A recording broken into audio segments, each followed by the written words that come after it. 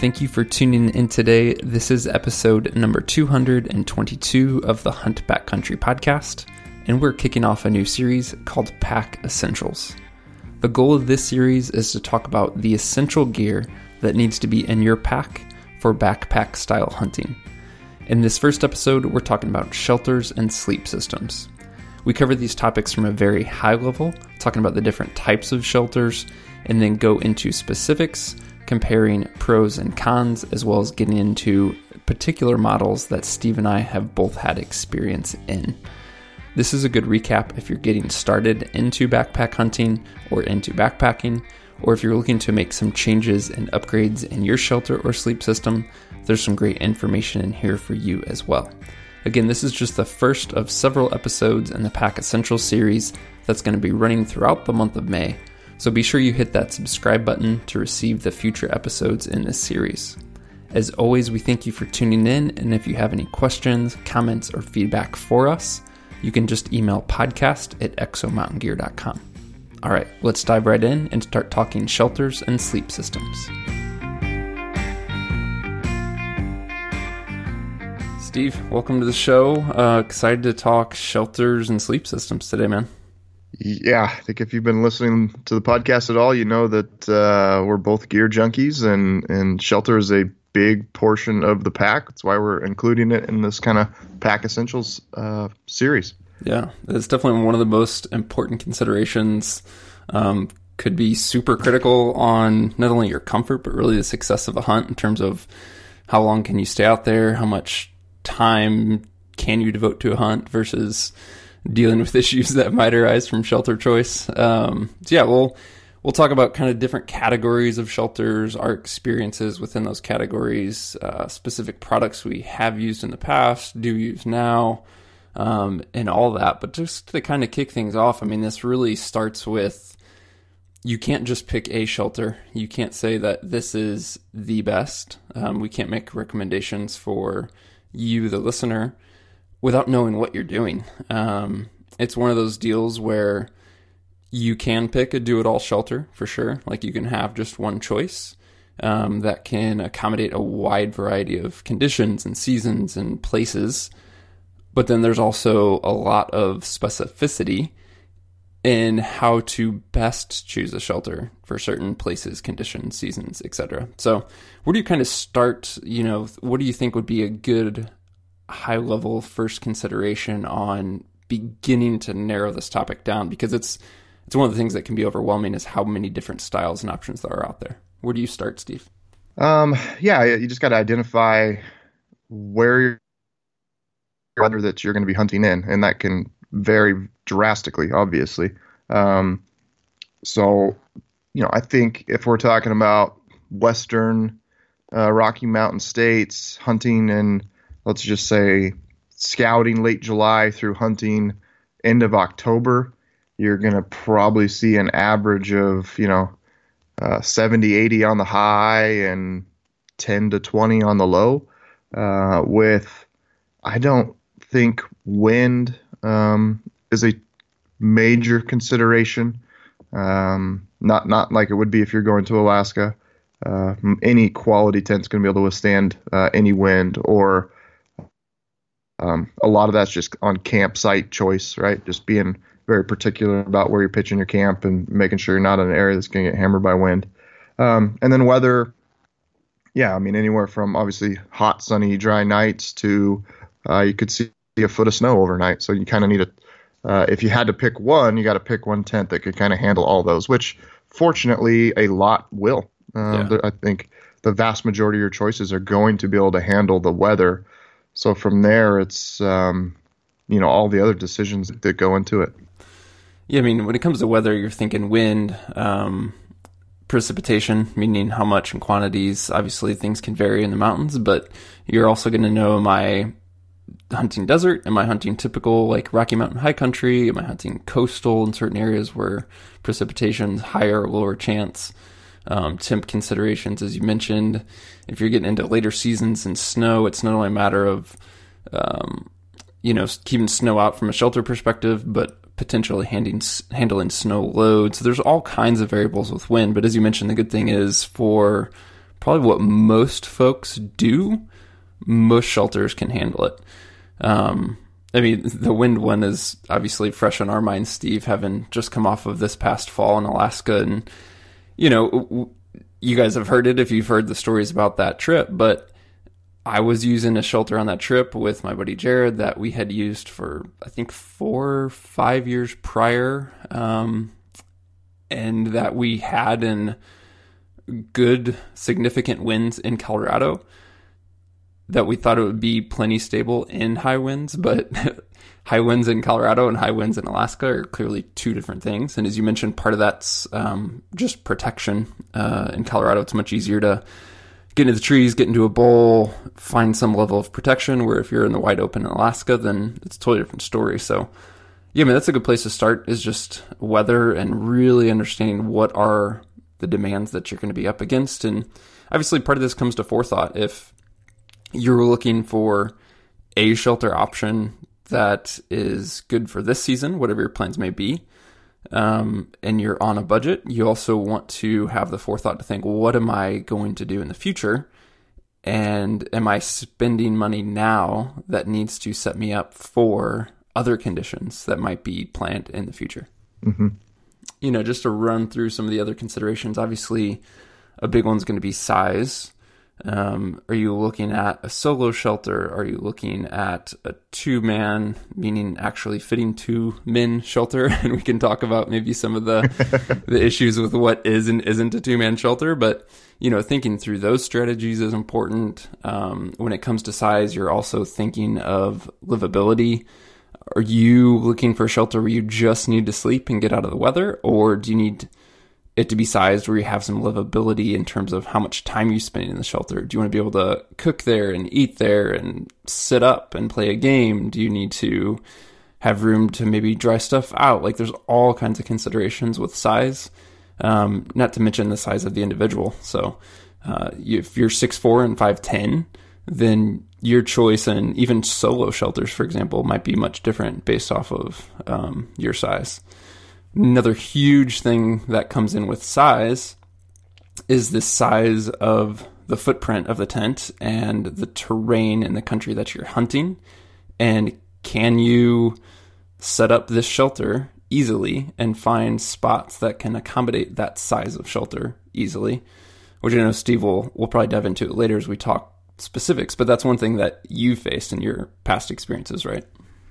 Yeah, absolutely. I mean, we've used pretty much every shelter option out there over the last decade plus. There's,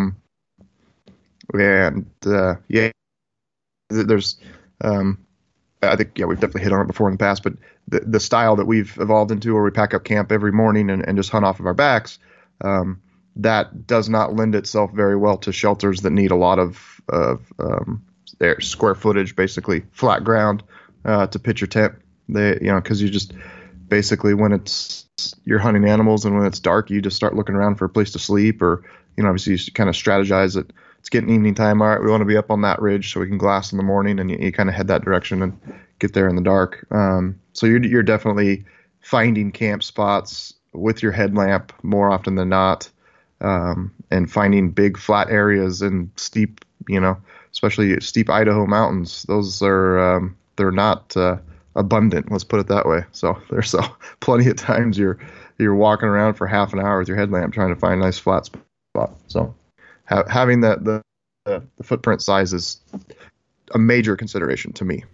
And again, that's directly related to the style of your hunting. So if you're not hunting as mobile, if you're hunting from a roadside camp, or you're even packing into the backcountry, but you do more of a, hey, we're going to set up this backcountry base camp, if you will. Like, we're setting camp here for the next 3-4 days. We're not moving every night. We're not taking the shelter up and down every morning and every evening. Then maybe that's not a factor. So that usability and mobility perspective of how often you're setting this up, how often you're tearing it down, what type of terrain are you doing that in, that's going to be a massive, massive consideration. So one thing that we kind of talked about earlier, and it's just a thought that popped in my head, is like, all these tents are great when the weather's nice, and it really, I think a big deciding factor is how much I lost my train of thought here a little bit, but basically, when the weather's bad, what features do you want? What are you able to live with? Because there's definitely going to be times when, I could think of a hunt in Wyoming Jason and I did for deer a few years back where we were split apart, but we both spent 24 hours inside of our tents just waiting for the weather to clear. It was just pouring rain and foggy and just miserable, cold, wet weather. And that's a scenario where I'm really glad I didn't have a bivy sack, right? Because I was able to sit up inside the tent and cook and eat and hang out. And so when the weather's nice, it really doesn't matter what you pick. So a lot of your decision is what do you want to sacrifice to have, certain features in your tent when the weather does turn bad. Yeah. So is that a big tent? Is it a teepee with a stove? Or are you willing to be in a bivy sack and huddle underneath a tree, knowing that potential could not be very fun when a bad storm comes in, but you're willing to take that risk on in order to save a couple pounds in your pack? And that even goes back to do you choose, like, say you are hunting with a buddy or in some level of group beyond solo, do you choose multiple single-man shelters? Do you choose a larger shelter that you can share? I mean, it can be nice not to have to sleep next to Lenny, for example, who snores like crazy. But at the same time, if you're also maybe in the later season or just in areas that tend to have worse weather, it can be terrible to be stuck in a tent by yourself and just yell across at each other, versus being in a tent together, being able to play cards or do something like that. So that's a consideration on size as well. And it's one of those things where you get later into the season, or just in examples such as Alaska, where that's something I look for. If bad weather is a probability, if spending any significant time in shelter is a probability, that quote unquote social aspect to help you pass time and be able to do activities and sit around and BS is beneficial versus being stuck in each guy in their own one-man tent. Mm-hmm. Another, just like basic thing, but that I used to never think about, but now I'm always looking at is, entry and exit. So it kind of depends on the shelter choice. We'll talk about in the categories, but, taking traditional tents, for example, we'll get into, there's a lot of styles that I've used in the past that looked great, but I've discovered that the entry and exit drove me nuts, and especially like front entry stuff. So looking at some different Big Agnes tents that I've used, Sierra Design tents that I've used, which we'll talk more about. But that's just something to consider, especially if you are sharing a shelter. That entry and exit point, are you fighting over each other? Or are you trying to both like get in and out and get your boots on and off without tracking them in? And how is that entry and exit set up? Because that's a big factor in usability, or can be, again, especially if you're not looking specifically solo. Obviously from there, you can talk about durability, price. We will hit on that. Obviously everybody's budget is different. Durability kind of goes back to talking about terrain and the type of demands that the shelter is going to face, that type of thing. And then condensation. Yeah, I was gonna say with durability, like I don't know if they're, besides like going to Walmart or buying a tent at like Target. I think any quality shelter, like we talked about earlier with the weather you're going to face on the lower 48, any quality shelter by any brand that's, again, not just sold at Walmart, I don't think you're really going to have durability issues. Anything you could buy at REI or some of these smaller like Tarp Tent and who's the other, Six Moons Design, some of these other smaller kind of cottage manufacturers. Yeah, I don't know if durability is something to consider. I think that plays way more into effect when you talk about Alaska, when you talk about places, if you're trying to do like late season where you're going to see significant weather and snow, if you're trying to go late November, December. But I think for the average guy, durability is, probably not near as much of an issue as you might think. Yeah, I think it depends though too. There's a lot of the tents that are hitting that ultralight scale from a materials perspective, zipper perspective. Like some of that stuff's just flat out, it is durable enough as long as you treat it properly. But I think it maybe if guys are new to it and new to like some of the ultralight materials and they're just not thinking through how they treat that, they could run into issues for sure. So I don't think I think the tent can be durable. Even the ultralight tents can be durable. Maybe just it's worth noting, like, treat it with some level of forethought in terms of, looking at how small and light some of the zippers and materials are. Right. Yeah. Definitely, like the footprint of it. The floor of your shelter. Yeah. You just every time I ever pitch a tent, I spend a good minute to 5 minutes clearing out underneath the shelter. Make sure there's no sharp sticks. Mainly that's for my sleeping pad, that I don't pop it, but also to protect the bottom of the shelter. So I remember Lenny borrowed, I think it was a Big Agnes Fly Creek. This was years ago, and he just brought it back after a scouting trip, and just the bottom was ripped to shreds. He's like, "This thing sucks." I'm like, "What'd you do to this thing?" Like, "Well, the only place I could pitch it was on some rocks." Like, "Well, yeah, no kidding. You freaking put holes in the bottom of it, so it's definitely something, I guess, to consider." Yeah. Lenny living up to his nickname of the Destroyer. Yeah. So we'll hit on a lot of these considerations again as we dive deeper, and talk about when they come into play for certain types of shelters. But I guess, Steve, to kick things off, let's start talking about the quote unquote traditional tent. And by that, I mean, you go to REI, you're looking at something that's dual wall. So you have a tent body, you have a tent fly, traditional pole supported, potentially freestanding or not, that type of thing. As soon as I start thinking about that type of tent, it honestly makes me think of forever ago. I bought a used Marmot. God, I don't even know what the heck that was from you. Do you remember that Marmot tent? I want to say A something. Aurora. Yeah, something I don't know. But too long ago. Too long ago. Like probably 7 years ago. But I still have that sucker. Do you really? Nice. Yeah. It's a good tent. Yeah. So go back to, I guess, for you, Steve, when you first started backpack hunting. I mean, you were using these quote unquote traditional backpacking tents. What were some of those options? What did you start with? What are, just in general, we can hit maybe some of the models, some of the things to look for, some of the pros and cons of this category of tent? Yeah, I'm going to say your traditional pole supported, basically inner mesh tent with a rain fly that goes on top of it. That's probably going to be 75% of the stuff you're going to see out there.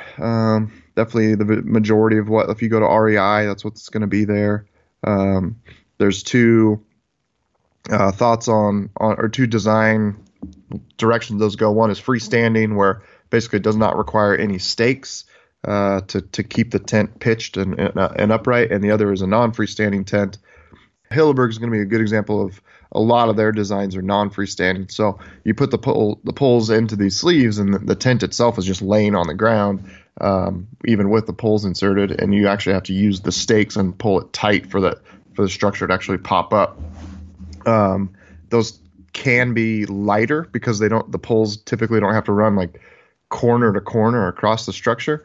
The downside is if you don't have good ground to put the stakes in, they can collapse on you. So say you get a super heavy wind and it pulls the stake out of the ground, your tent's just going to fall down.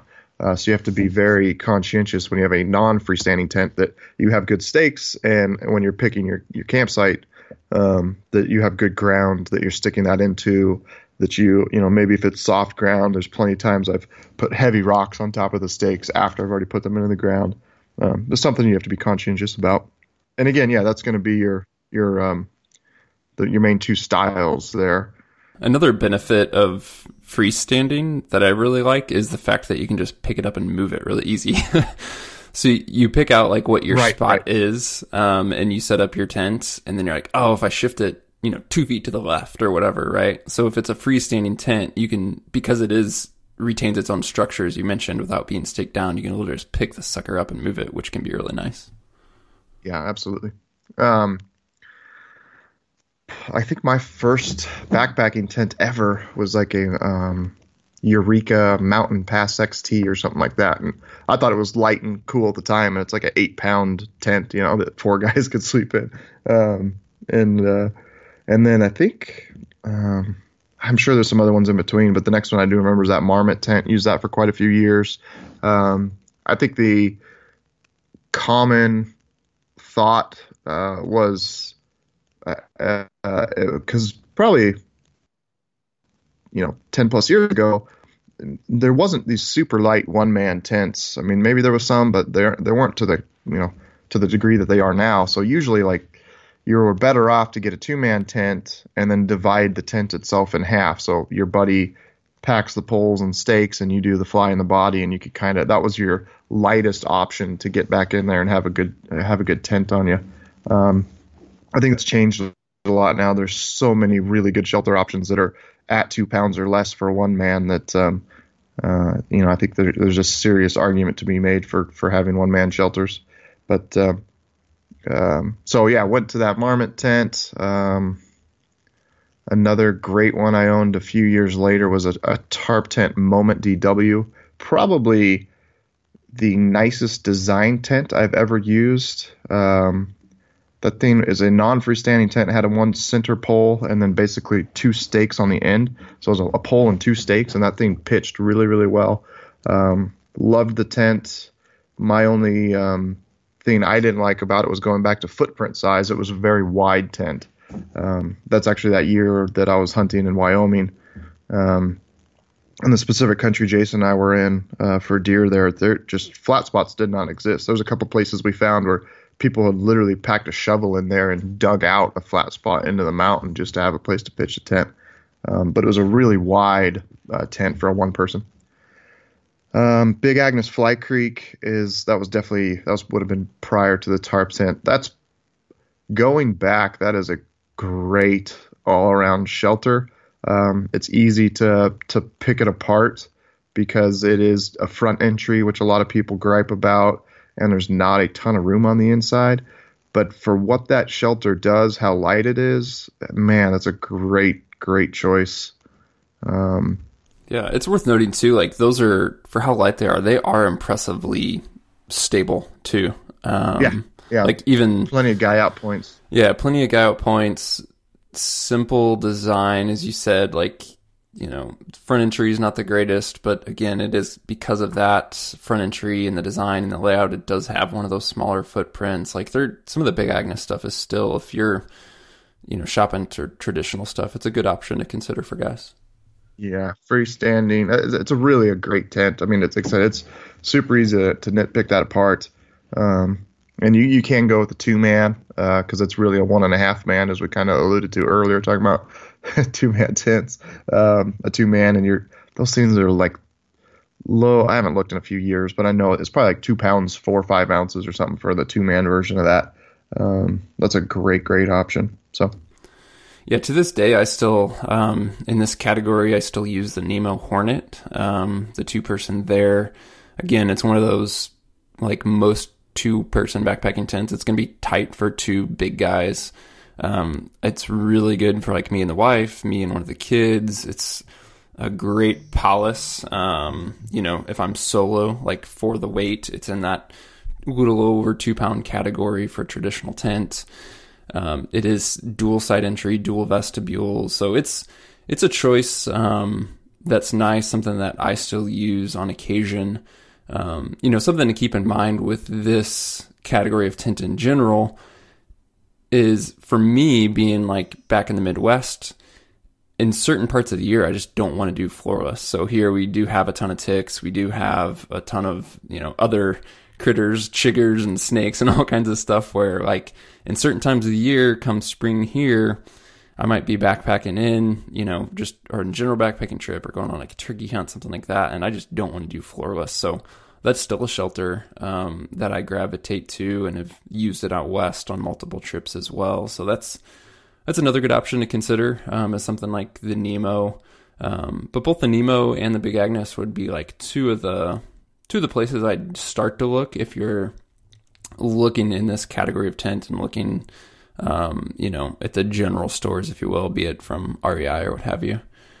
Yeah. Steve, you can like step up in this category. Even thinking of, we've kind of focused on these lighter backpacking tents, but talk about like the Hilleberg a little bit more, or, if Alaska's on your radar, the Cabela's guide type tents, like that type of thing is still going to fall within this category, but essentially basically the next level in terms of durability, stability, and weight. But for certain cases, you need to step up for that. So go ahead and hit those a little bit. Yeah, I mean, Hilleberg's going to be a premium example of a 4-season tent. So basically everything that we're just talking about, but beefed up, typically going to be more pull structure to handle heavier snow loads, to handle higher wind loads. Going to just be heavier. You could, not quite, but pretty much kind of double the weight right away. So a good, lightweight one-man tent for a 3+, like a Big Agnes, is going to be 2 pounds. You get into Hilleberg, you're going to jump up to 3.5, 4 pounds pretty quickly. They have a couple, like their Enans, I think a pretty light structure, but pretty much going to kind of double the weight with the thought that you're going to have basically, Alaska's pretty hardcore. Just there's no other way to put it. There's just weather that you're going to experience here that you never experienced down here, and the shelter could be make or break for your life. Like, I mean, it's not really an exaggeration to say that if you're out there in the middle of nowhere and your shelter just blows apart on you and you have nothing left and it's 50-mile-an-hour winds and raining and snowing, that's going to be it's a whole different ball game in my opinion, and that's what those tents are designed to do. And obviously way overkill for 95% of the time in the lower 48, but Hilleberg and Hand 2, I used that tent for quite a few years. It was still one of my favorite tents I've used to date. It's a great 2-man tent. I think it was right around 4-ish pounds, 4.5. Awesome tent. So big vestibule. I think the only reason I just started looking for lighter options and one-man options, that was about the time we started packing up camp every morning and hunting off our back. And it's not a super wide tent, but it's a pretty long tent. And again, just going back to that, it requires a lot of space to find a place to pitch it. So, yeah, I mean, so just to kind of like summarize this category a bit, kind of recap some pros and cons.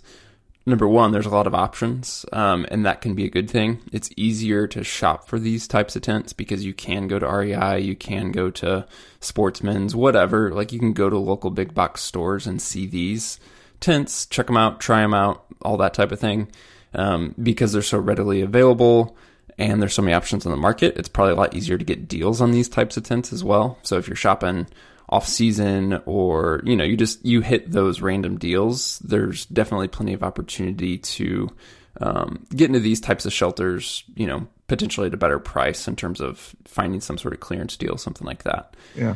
They can be comfortable for sure. You get kind of the benefits of the dual wall system. You can do things like take the fly off when needed. You can ventilate them for the most part pretty well on a lot of them. The weight can be good for sure. I mean, you can get down, like we talked about, kind of that 2-pound range at the low end, but it's also really easy if you are shopping and not paying too close attention, you can end up with something that's 5 pounds. So that's just something to keep in mind on these. And as we talked about, there's going to be a lot of big differences on, are you looking at a 1-man shelter? Are you looking at a 2-man shelter? If you're truly looking to put 2 big guys in there, like, is the quote unquote 2-man even big enough? And so again, just understanding too, is that site selection. So it's going to be a bigger footprint. You're going to need probably more stakes. It potentially is going to be freestanding, that type of thing. So those are just, some of the things to look at and think through with this category of shelters. Anything else there, Steve, that you want to add in there? I mean, we started with the shelter category. I personally, outside of Alaska this year, I haven't used this type of tent in quite a few years. But if you're new to backpacking, it's a really safe, great choice. Because it is going to do everything from July through November. For most part, do it very, very well. Like I said, you're going to be in general a little bit heavier, maybe 1 to 3 pounds than some of the other lighter options we're going to talk about. but it's just a great, safe, all-around choice, and you're going to get a lot out of it. One thing we didn't hit is some of these tents. Hillberg is one of them for sure. The tarp tent is that the poles are, there's kind of two different ways to do it, but the poles are actually attached to the rainfly. And so the inner tent can be removed. So it is a way to do basically a shell only and save some weight. So if you are in an area where the bugs aren't an issue, ticks aren't an issue, typically, any place in the Rockies in September, October, most of the bugs and everything are gone. So it's a matter of just, do you feel comfortable sleeping on the ground? So that's definitely a weight savings options that a lot of those tents do have. Other than that, I think one thing we didn't really hit there is condensation. Double walled tents are regarded as, great for condensation in the sense that you still get the same amount of condensation as some of the single wall shelters, but you basically have that inner tent in between you and the outer tent. So it's not necessarily dripping on you. It's not running down the walls and kind of getting on the bottom of the floor of your tent. So they're in general kind of perceived to do better. They don't actually do better. It's just that you're not coming in contact with that condensation in the morning, which is nice. When you wake up and it's 20 degrees, the last thing you want to be doing is like brushing your shoulder against a soaking wet inside of a rainfly. Yeah, for sure. I mean, that's a good point to hit on that double wall. We kind of just skipped on it, but ventilation, condensation, and that interaction with, are you pressed up against it? I can think of even a Sierra Designs tent that I used to run that kind of fell within this category, but it was also a bit of a hybrid. So the foot end of the tent was actually single wall up towards the midsection through your head. It was a front entry tent. It had like vestibules and a dual wall structure. And it was really nice, up top because you had the vestibules for space. The fly itself was picking up the condensation. You weren't in contact with that. But the whole lower half being single wall, not having that external fly, if you will, was just full of condensation for the whole trip and drove me nuts because the bottom half of my sleeping bag was essentially constantly wet. So again, another nice thing with these, and that goes back into size, right? Like, how tight is this tent? How close up against the wall are you? That's another thing worth hitting in general, whether it's this category tent, the others we talk about, is it's really easy to look at the dimensions of a tent, the footprint of the tent, meaning how long is it, how wide is it, but that does not always give you a good understanding of usable space, depending on how the walls are structured. If they are more vertical, you're going to have more usable space. But as they start to pitch in, say like a teepee, for example, which we'll talk about here shortly, you can lose a lot of usable space, even though this footprint of the tent is big and wide and has good dimensions on the floor. What is the usability when you're sitting up, when you're moving around, that type of thing? So that's just something to keep an eye on. And as you mentioned, Steve, like, it's for this category of tent, especially for guys who are newer, some guys just don't, like, mentally, they don't want to take the jump of floorless, sleeping on the ground. They want to feel enclosed. Like, that's mostly in your head, but it is real, especially when you're new to it, of the feeling of security of being in a tent like this can be a real thing for some guys. Yeah, I mean, that's, we talk about that in length a lot of times, just sitting around, campfire with dudes, like, it's 100% in your head, but it is, like you said, very real, and that you just feel safer and more comfy and may possibly sleep better when you're inside a fully enclosed tent. Obviously, if a bear wants to get you, that 20D sil nylon's not going to do anything to protect you, but it does. I specifically remember I was on a solo deer hunt here in Idaho, and literally right at dark, I was glassing this basin below me, and I looked back on the ridge, and there's a mountain lion like sneaking across the ridge, and I had tent set up, probably 200 yards below me, and I basically just like hauled butt down that hill, kept shining the flashlight, with my headlamp behind me every 20 steps, making sure there's no eyes right there looking at me, and I crawled in that tent, and I was like, okay, I'm safe, I'm good, like it wouldn't matter at all. But it was definitely I think if I had been in a bivy sack, or basically what I'm using now, a bivy sack and a tarp, I wouldn't have felt that comfortable. I probably would have like packed that up and headed down the mountain even further, which it's completely ridiculous, but it's true. So Yeah, let's move on. Let's talk about floral shelters a little bit as a category. We're separating that a bit from tarp and bivy, which we'll end up talking about. But here, we're not so much tarp, but a floral shelter where it is a single wall, but more of a structure. So think of a teepee, think of that style. It seems like these are ever increasing in terms of options and popularity over the last 5+ years for sure. There's all kinds of shapes and sizes and options. I think of even going back to my very first elk hunt, I took a Mountain Smith Mountain Shelter LT, which is a small floral shelter, trekking pole supported, like $100. It was cheap and it was light and I was all about it. It was an example of a tent that wasn't very livable. If you're laying down, if you're prone, it's great, but it just didn't have much height to it, that type of thing. You can step up to a shelter I've used a lot, like a Seek Outside Cimarron, teepee style shelter, pole supported, not with a trekking pole because it needs more height than that. So you can use a trekking pole extension, or Seek Outside has like a carbon pole that you use for that structure. There's a lot of versatility with these. As I mentioned, all kinds of shapes and sizes. Some of them are very modular, so you can have like a base piece, essentially. You can put annexes on that or make other connections. And so this is kind of like a very wide open category in terms of the possibilities of what's out there.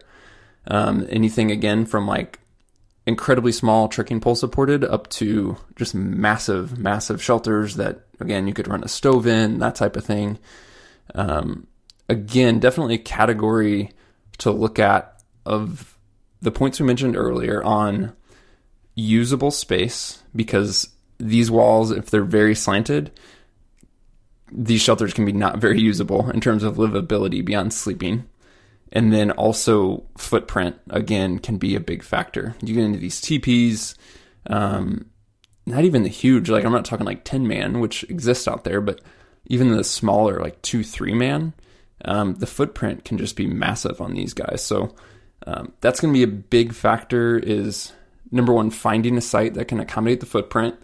And then the other thing, being a floral shelter, is being extra careful with site selection so that you're not putting yourself in a position where theoretically, water could traverse through, you're in a low spot, you're in a bowl, you have some sort of run essentially that could let moisture into there. So yeah, those are just some of the things I think through. In general, the space for the weight that you can get can be pretty good, can be pretty impressive. But yeah, and some guys, just that mental leap of like getting into Florus is a jump for sure. But what are your thoughts on this category, Steve? Yeah, I think going from a traditional tent is kind of like, say, backpacking for dummies, but just very easy. You can't really mess it up. Once you start jumping into floorless shelters, they're going to become more complicated. They're going to typically require a lot more stakes. That's a downside to them. Like any teepee is going to basically have one pole in the middle, and then you're going to require anywhere from 8 to a dozen stakes going around the perimeter to pitch everything tight. So stakes become very important. The ground that you're putting the stakes into, you got to pay attention to. Like I was kind of hinted at with non-freestanding traditional tents, you don't want to pitch it in an area where you got to worry about water running through. So you need to either kind of dig trenches around the perimeter if rain does come, it's going to kind of divert. Definitely, yeah.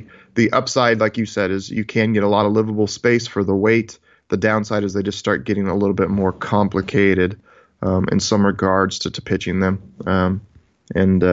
So it's, to me, you start looking at this if you're packing trekking poles and you want to save every ounce of weight you can and maximize using, say on a smaller one, using that trekking pole as your pole structure, and then just some weight savings there. Obviously the tents, the TP models and some other ones that come with the option of adding a stove for late season cold nasty weather, there's some pretty big benefits to that. I think for general September, October, it's probably pretty overkill, but if you're if I was you and I was coming out to Colorado and third season rifle, a teepee with a stove is probably something I would be pretty heavily looking at, just in the fact that you're committed to being out there for that week, and if you do hit bad weather, you can get in there, get that stove going, dry stuff out, get comfortable. It's gonna keep you out there in the field a lot longer. They don't, in my opinion. Obviously, you still need, if you got that stove, you still really need, a sleeping bag that's appropriate for the weather, because those things are in general pretty tiny, and within 30 seconds of the flame going out, your tent is 10 degrees like it is outside. So unless someone's willing to stay up all night and just continually stoke that fire, you need to pay attention to that. But some serious upsides, like I said, just at the cost of added complexity, probably pitching. Condensation on teepees can be really, really miserable, like you said, because they are single wall and there's a lot of fabric there. They just in general don't vent that well. And footprint space is the big one. They require a large area to pitch, and can be more finicky on. They can be kind of tough if you're pitched on somewhat of a slight slope, to get everything nice and tight to handle high winds, and you want the fabric tight for condensation, so it kind of can run down faster and not be drooping and sagging on you. Yeah. A couple things to consider there. Yeah, you mentioned all the stakes, not only to stake the shelter out, but that comes into play of, you get into these style shelters, a lot of them need a lot of guy out points. So from the body, you're going to have guy lines, which also need stakes. And so for some of these shelters, to get them set up and then pitched well and taut and stable, I mean, it can look like a spider web of complexity coming off of these things between staking the body out and then adding guy lines. So that is something to consider for sure. I think these play a better role when you're not as mobile, just because the pitching can be a lot of work. It can be finicky. Site selection can be tough. So you really need to dedicate some time to setting this up properly and being able to find the space for it. Or you just need to go with something, you can get a floorless shelter that's essentially one man, pole supported, really simple and straightforward. But if you're looking more like teepee style, the bigger options are going to have livable space, or just, plenty of space for a couple of guys in a year. Man, you're not going to want to be setting that thing up every day, tearing it down every day, trying to find a spot every day. It's just a nightmare. But like you said, if you're packing in somewhere if you're packing in for 5 days and, doing a base camp, or you have a base camp at a truck or that type of scenario, then they can be great for sure. Yeah, absolutely. Staying super mobile, Steve, super light. You've gone tarpon bivvy. That's your preferred method for most of your hunting. Call it, September, October stuff for sure. Your personal hunts there. I know for you even, this was a transition. Like, this was something that took some testing. You experienced certain things with the other shelters we talked about that pushed you this direction. You figured some things out that it works well in certain conditions. There's certain things to look out for. So just kind of talk about your personal experience of getting into this category, lessons you've learned, things you're looking for. So started backpacking very much. Probably how most guys are going to do it. Hike in there 3 to 5, 6 miles, whatever it is. Set up a tent, hunt from that tent for 4 days. So everything becomes a lot less critical. Weight is less critical because pack in that tent time, right, for your 4 miles, and you're setting it up, and it's not on your back for the entire rest of the trip. So if it's a pound or two heavier, kind of big deal. Complexity to the pitch isn't near as important because you are just doing it, setting it up once, tearing it down once, and condensation isn't as important. So in the mornings, if it's soaking wet, it doesn't really matter. You're just leaving the tent, and the sun's going to hit it, most likely during the day and completely dry it out. So everything's a lot less critical when you're talking about going in and setting up a base camp. When you talk about packing up camp every morning, then things start. It's like a level of magnitude. Like condensation really does matter because if you're every morning packing up a soaking wet tent and you're throwing it in your pack, then you got to be pay attention to midday, pulling that thing back out of your tent or your pack, letting it dry out. So when you go to set it up at night, it's not soaking wet. How quick and easy it is to set up, tear down becomes very important. Again, just you're doing it every single day. The weight becomes important. It's on your back all day long. Everything's just more important. So you start just looking at all those things, and man, you just really go down a rabbit hole. I did trying out different shelters, different options. Some of the I guess I can go back to Fly Creek. It's actually a decent shelter. It's very quick and easy to pitch. Not a big deal. It's not super critical of the ground being super flat underneath you. And then it does the fly being separate. You can kind of gingerly take that off in the morning and keep it separate from the inner body. So you can just kind of like pull that off, throw it in an exo pack. I'm going to stuff it in that front stretch panel probably. Or on the new K3s, you can drop it down on the water bladder sleeve. And then pull that out midday. And it's a good lightweight option. I said for me, kind of the same time we started packing up camp every morning is also the same time that I started using trekking poles, and just being, a great rule when you're backpacking is everything should have dual purpose. So it's like tough when I'm packing a tent with tent poles that sit in the pack all day, but at the same time I've got 2 trekking poles strapped to my pack. And it's just like, okay, this makes a lot of sense to find a tent that uses trekking poles. So I started going down that road. The problem with trekking pole supported tents in general is that the livable space in them can be not that great, right? Because you've just got one pole running up the middle, and they kind of take that TP pyramid shape where you have very sloped walls, and they require a big footprint. So there's some tents out there that use a trekking pole and then have some kind of support rods, down by the foot, up by the head, that to kind of help increase that livable space. My current one I'm using right now is outside of my bivy sack and tarp is a tarp tent. Eon Lee tarp tent's actually the name of the company, and it's basically a trekking pole in the middle, and then it's got 3 little 8-inch carbon rods that stick up in the corners of it, and they really increase that livable space on the inside. It's a great one. I'm trying to think of a Big Sky Wisp is one I've used in the past. Had the potential to be awesome tent, but it was actually one where single wall tent on the inside of it on the back wall, and the condensation was so miserable, and it basically just ran right down to the floor and just sat on the floor all night. So in cold weather, lots of moisture in the air, that was not a great choice, but it was a great site entry. Had a good layout to it. The condensation issue had been fixed to be a really good choice. But so yeah, I'm looking for tents that use a trekking pole, and I've just bounced around and tried a lot of different options. I did eventually get a bivy sack and a tarp. And yeah, that first 2 years, especially on a solo hunt, I did not like it. It was a struggle of feeling comfortable in the tent at night.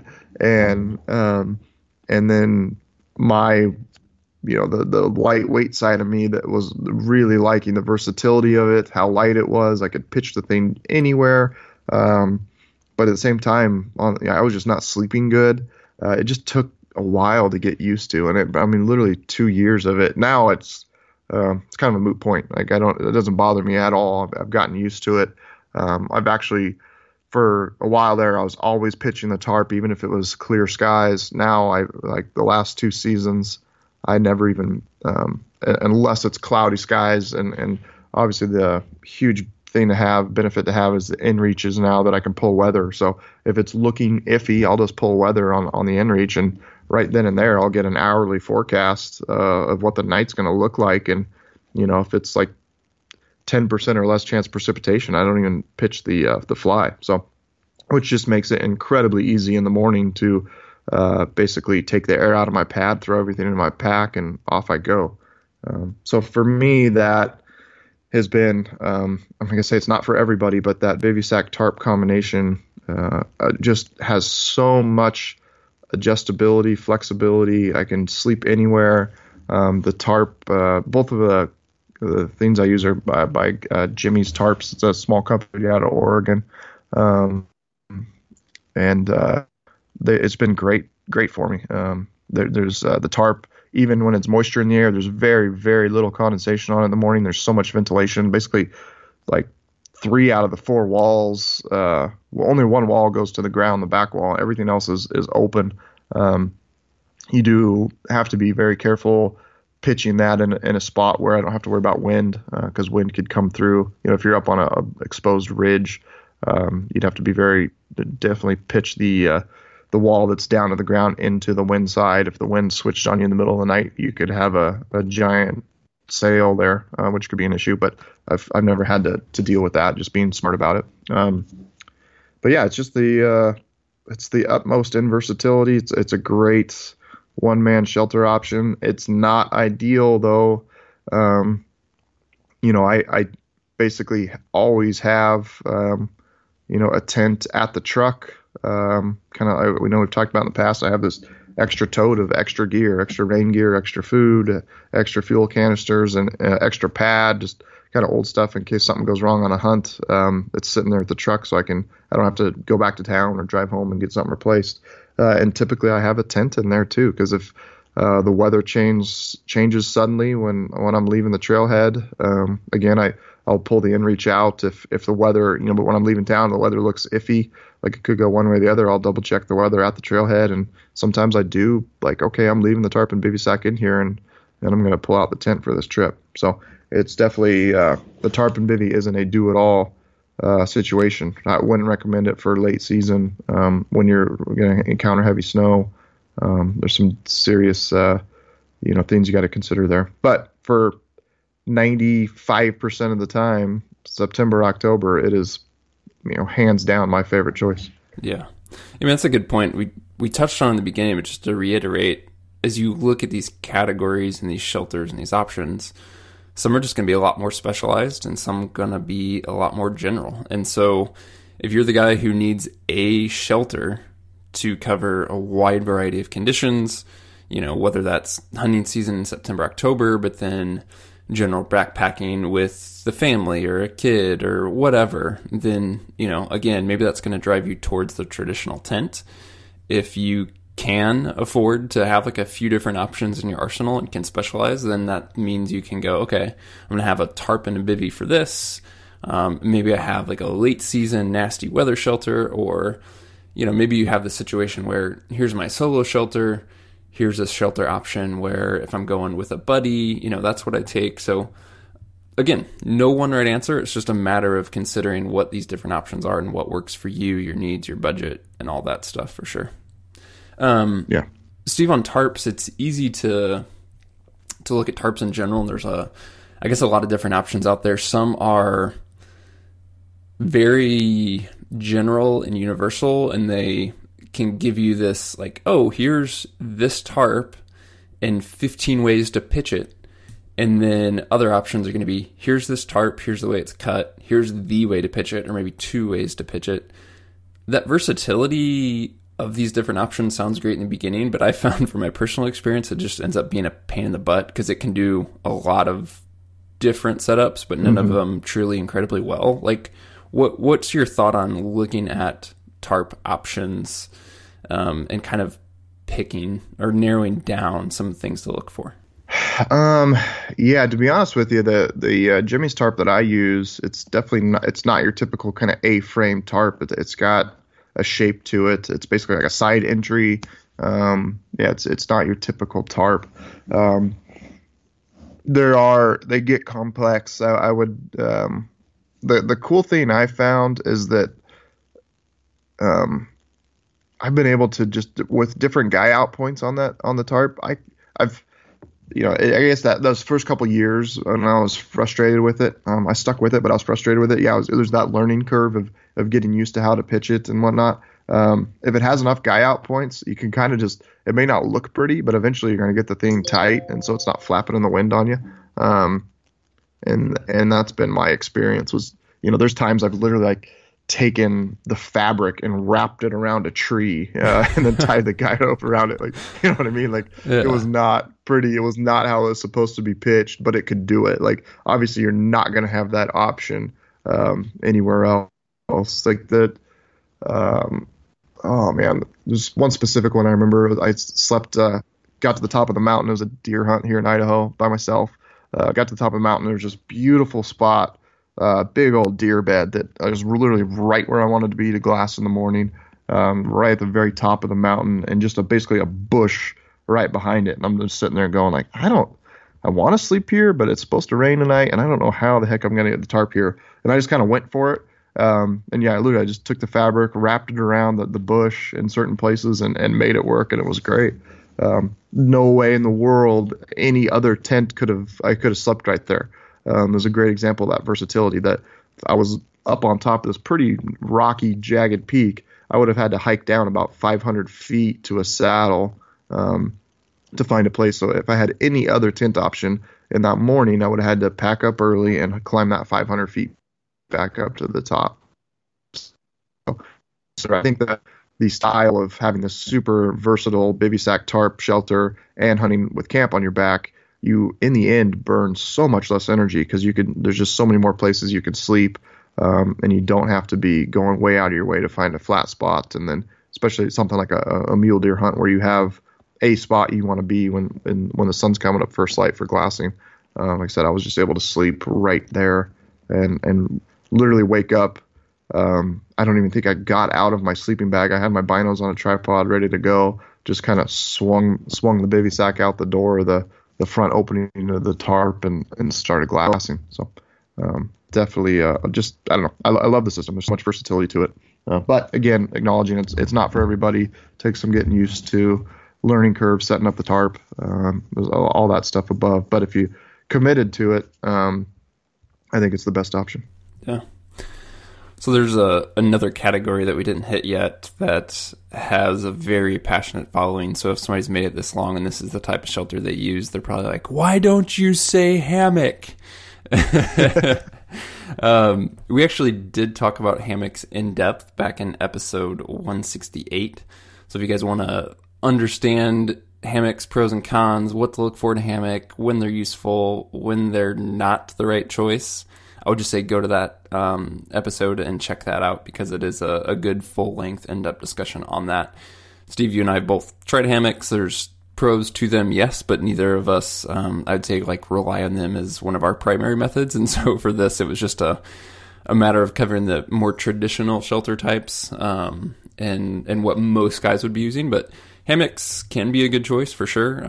I still use them to this day in certain situations. That's just not my go-to for most of my hunting, and so yeah, that's not high on my list for that. But yeah, hammocks, episode 168. Steve, going into this one, we had great intentions of talking about shelters and sleep systems, and as usual, we ended up talking about gear for way longer than we thought, and didn't get to sleep systems. Too easy to do. Too easy to do. Let's hit though, as a highlight, a couple things. One is, pointing you back to a previous episode again, episode 130, we did talk about sleeping bags and quilts in depth. We talked about what to look for. We talked about the pros and the cons to each, how to choose a quilt or a sleeping bag, which one's right. So a lot of that background and thought is in that episode 130.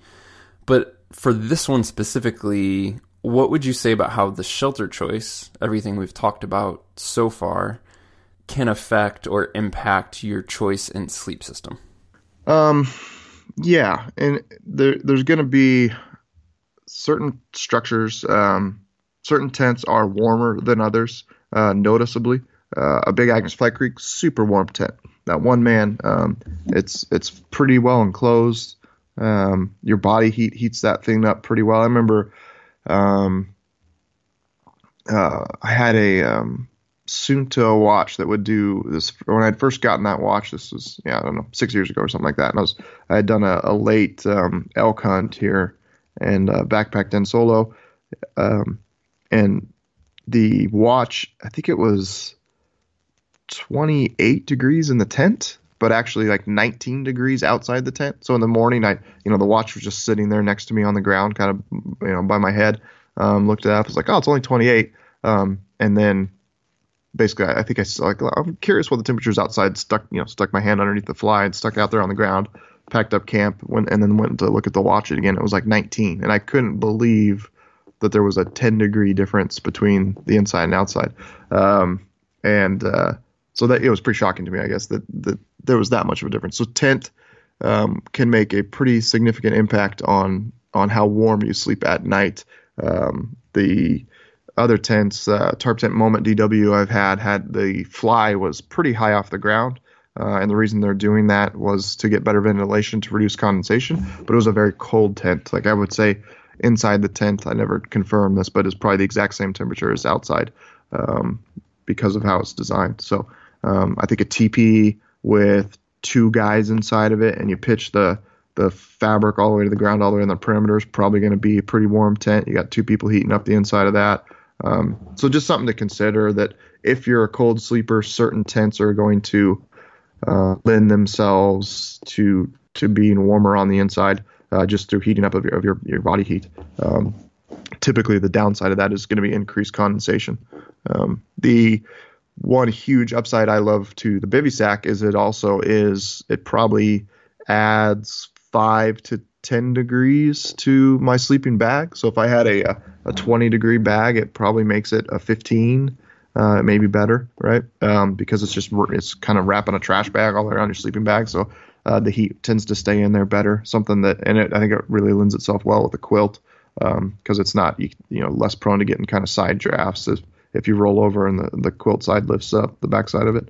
And then pad is pad. Pad's always important. We just recently talked about that on that Monday Minute of. Make sure you have a good R value, bare minimum in the 3s, preferably closer to 4. Super, super important to have a good R value in your pad. I can't tell you how many guys I've talked to over the years that just freeze, and I ask them what pad they're using. It's like an uninsulated pad, and they just have no clue the importance of that. So, yeah, good considerations. And, obviously think through if you're doing floorless, if you're not using a bivy, as we talked about, protecting that pad with a ground cloth, that type of thing. So a lot of common sense stuff. But again, if somebody's completely new to that and are looking at those options, that's just things to think through. Something I've always done in the past is there's a polycro material. So it's just like a super thin, light plastic. It's basically almost like the stuff that people seal their windows with, like in the winter, that type of thing. You can get sheets of that. You can do Tyvek, that type of thing. So protect that pad too. If you're in a floral shelter, would be an obvious consideration there. Cool. Hopefully this was helpful for you guys. Again, the goal wasn't here's our shelter recommendation or here's the best shelter. The goal is to help you guys think through what options are out there, what needs you have, and then consider what choices you should make according to your needs and according to the options that are out there. There are, just endless options on the market, it seems. And even looking at, we've talked about REI and the traditional tents, but they're even exploring actually, our buddy Emery from Byland just sent me a link. They're doing a trekking pole single man shelter now through REI that looks really nice. So even in that, what was probably restricted to the cottage industry in terms of super light type stuff, there's more and more of that coming from the bigger brands as well. So there's just going to continue to be more and more options. But hope you guys enjoyed that one, and tune back in for the rest of the series as we talk about pack essentials and hit all the other gear that comes into considering for your next backpack hunt.